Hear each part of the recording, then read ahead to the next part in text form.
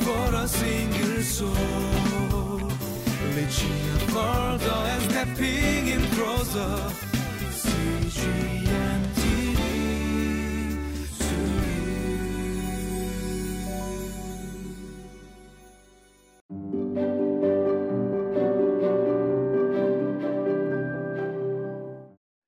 Hello everyone, welcome to Living Life. Now there are times in our church where we come across people who have special experiences of God's power and His revelation, where that becomes that person's overwhelming experience, but also something that the person utilizes to persuade and also coerce someone's thought and their ways of life.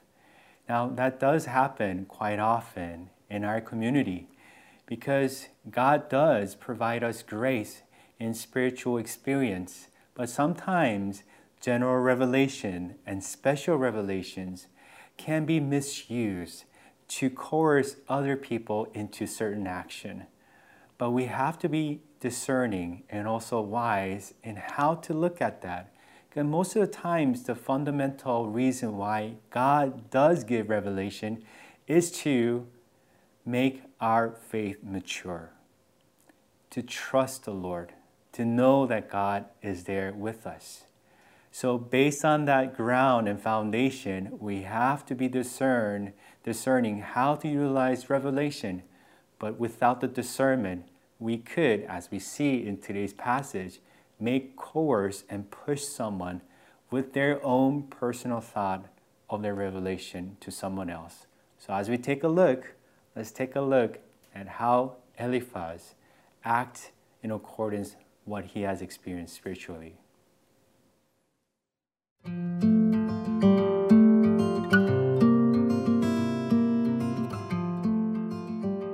Job chapter 4, verses 12 through 21. A word was secretly brought to me, my ears caught a whisper of it. Amid disquieting dreams in the night when deep sleep falls on people, fear and trembling seized me and made all my bones shake. A spirit glided past my face, and the hair on my body stood on end. It stopped, but I could not tell what it was. A form stood before my eyes, and I heard a hushed voice. Can a mortal be more righteous than God? Can even a strong man be more pure than his Maker? If God places no trust in His servants, if He charges His angels with error, how much more those who live in houses of clay, whose foundations are in the dust, who are crushed more readily than a moth? Between dawn and dusk they are broken to pieces, unnoticed they perish forever. Are not the cords of their tent pulled up so that they die without wisdom? So as we see in today's passage, you will see the mystical experience that Eliphaz experiences. You will see in verse 12 to 16 that he experiences something spiritual. But it's hard to say whether this was who or this was what, because the scripture doesn't really specify what it was.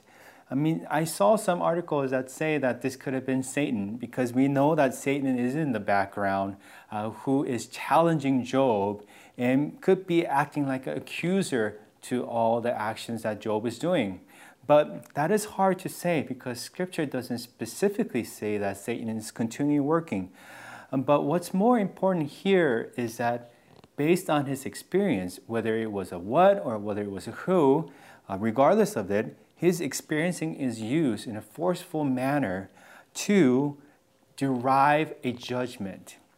Yes, he heard something. That is true. He heard in verse 17, can a mortal be more righteous than God? Can a man be more pure than his Maker? That is a theological idea that is so true. No mortal could ever be righteous, more righteous than God, the Creator, the Maker. But here, he uses that as a power, a standard to judge Job. He is driving the idea that you as a mortal cannot be more righteous. If God is punishing you, that means there's a fault in your life. You have made a sin that God is punishing you. That's why you just being a clay, God is breaking you apart based on the actions you have made. It's a causal retribution that he sees in Job's life.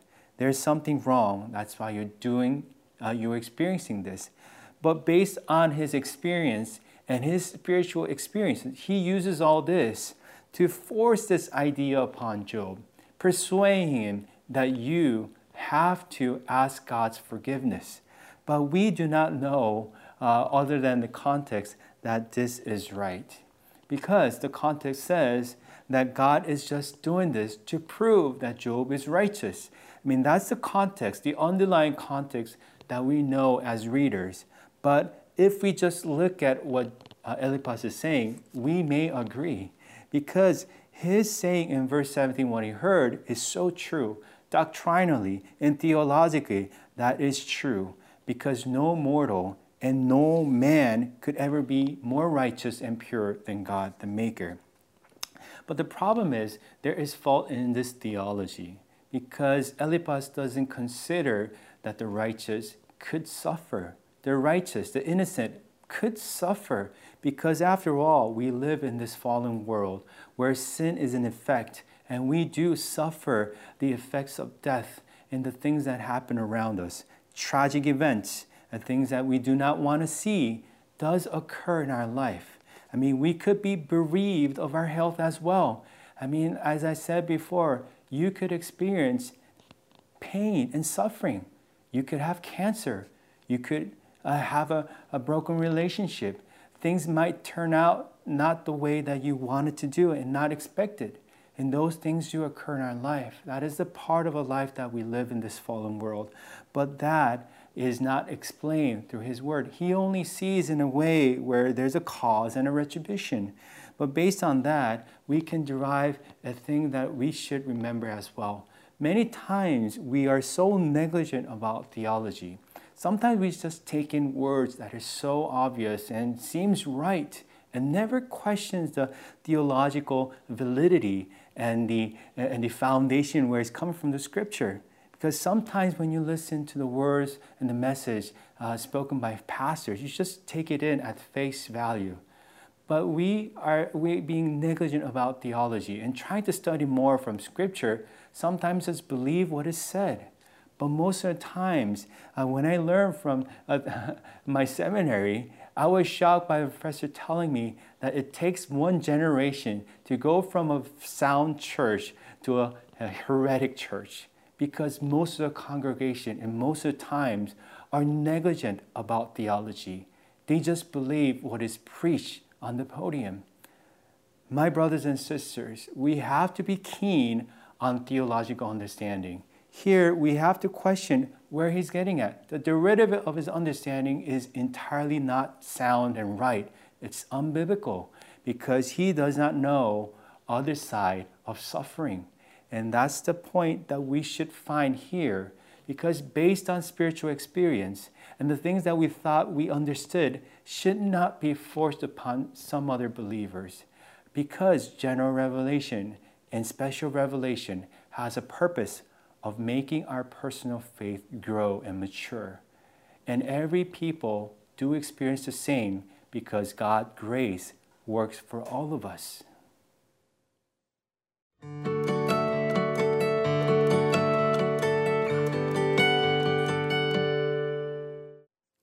So before giving spiritual counsel, be discerning and be wise in what you give. Because if you base it on your own personal spiritual experience, it may become too subjective. Rather, make it more objective by grounding on the Word of God, because God disclosed His revelation through written words to us so that we can know what's true. And just using His words only has enough power and strength to motivate us and guide us to the right direction, because the Holy Spirit works to illuminate our heart to know what God told us. And Jesus Christ, being the center of that, guides us to the Lord Himself. So in that, have confidence. Rather than building your argument based on your subjective spiritual experience, rather ground it on the Word of God. There, you will be more discerning and be more wise because you're not saying your experience, but rather what God had told you to say through His Word.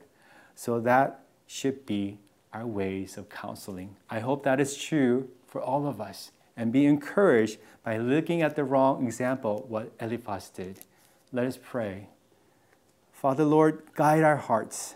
Let not our subjective understanding be the tools to guide our brothers and sisters. Rather, let it be your truth, the Word of God written in Scripture, be the tool that we use, the truth, the life that guides our brothers and sisters through our lips.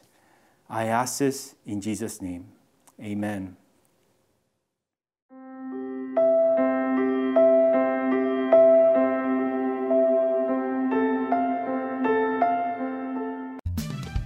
For a single soul, reaching further and stepping in closer.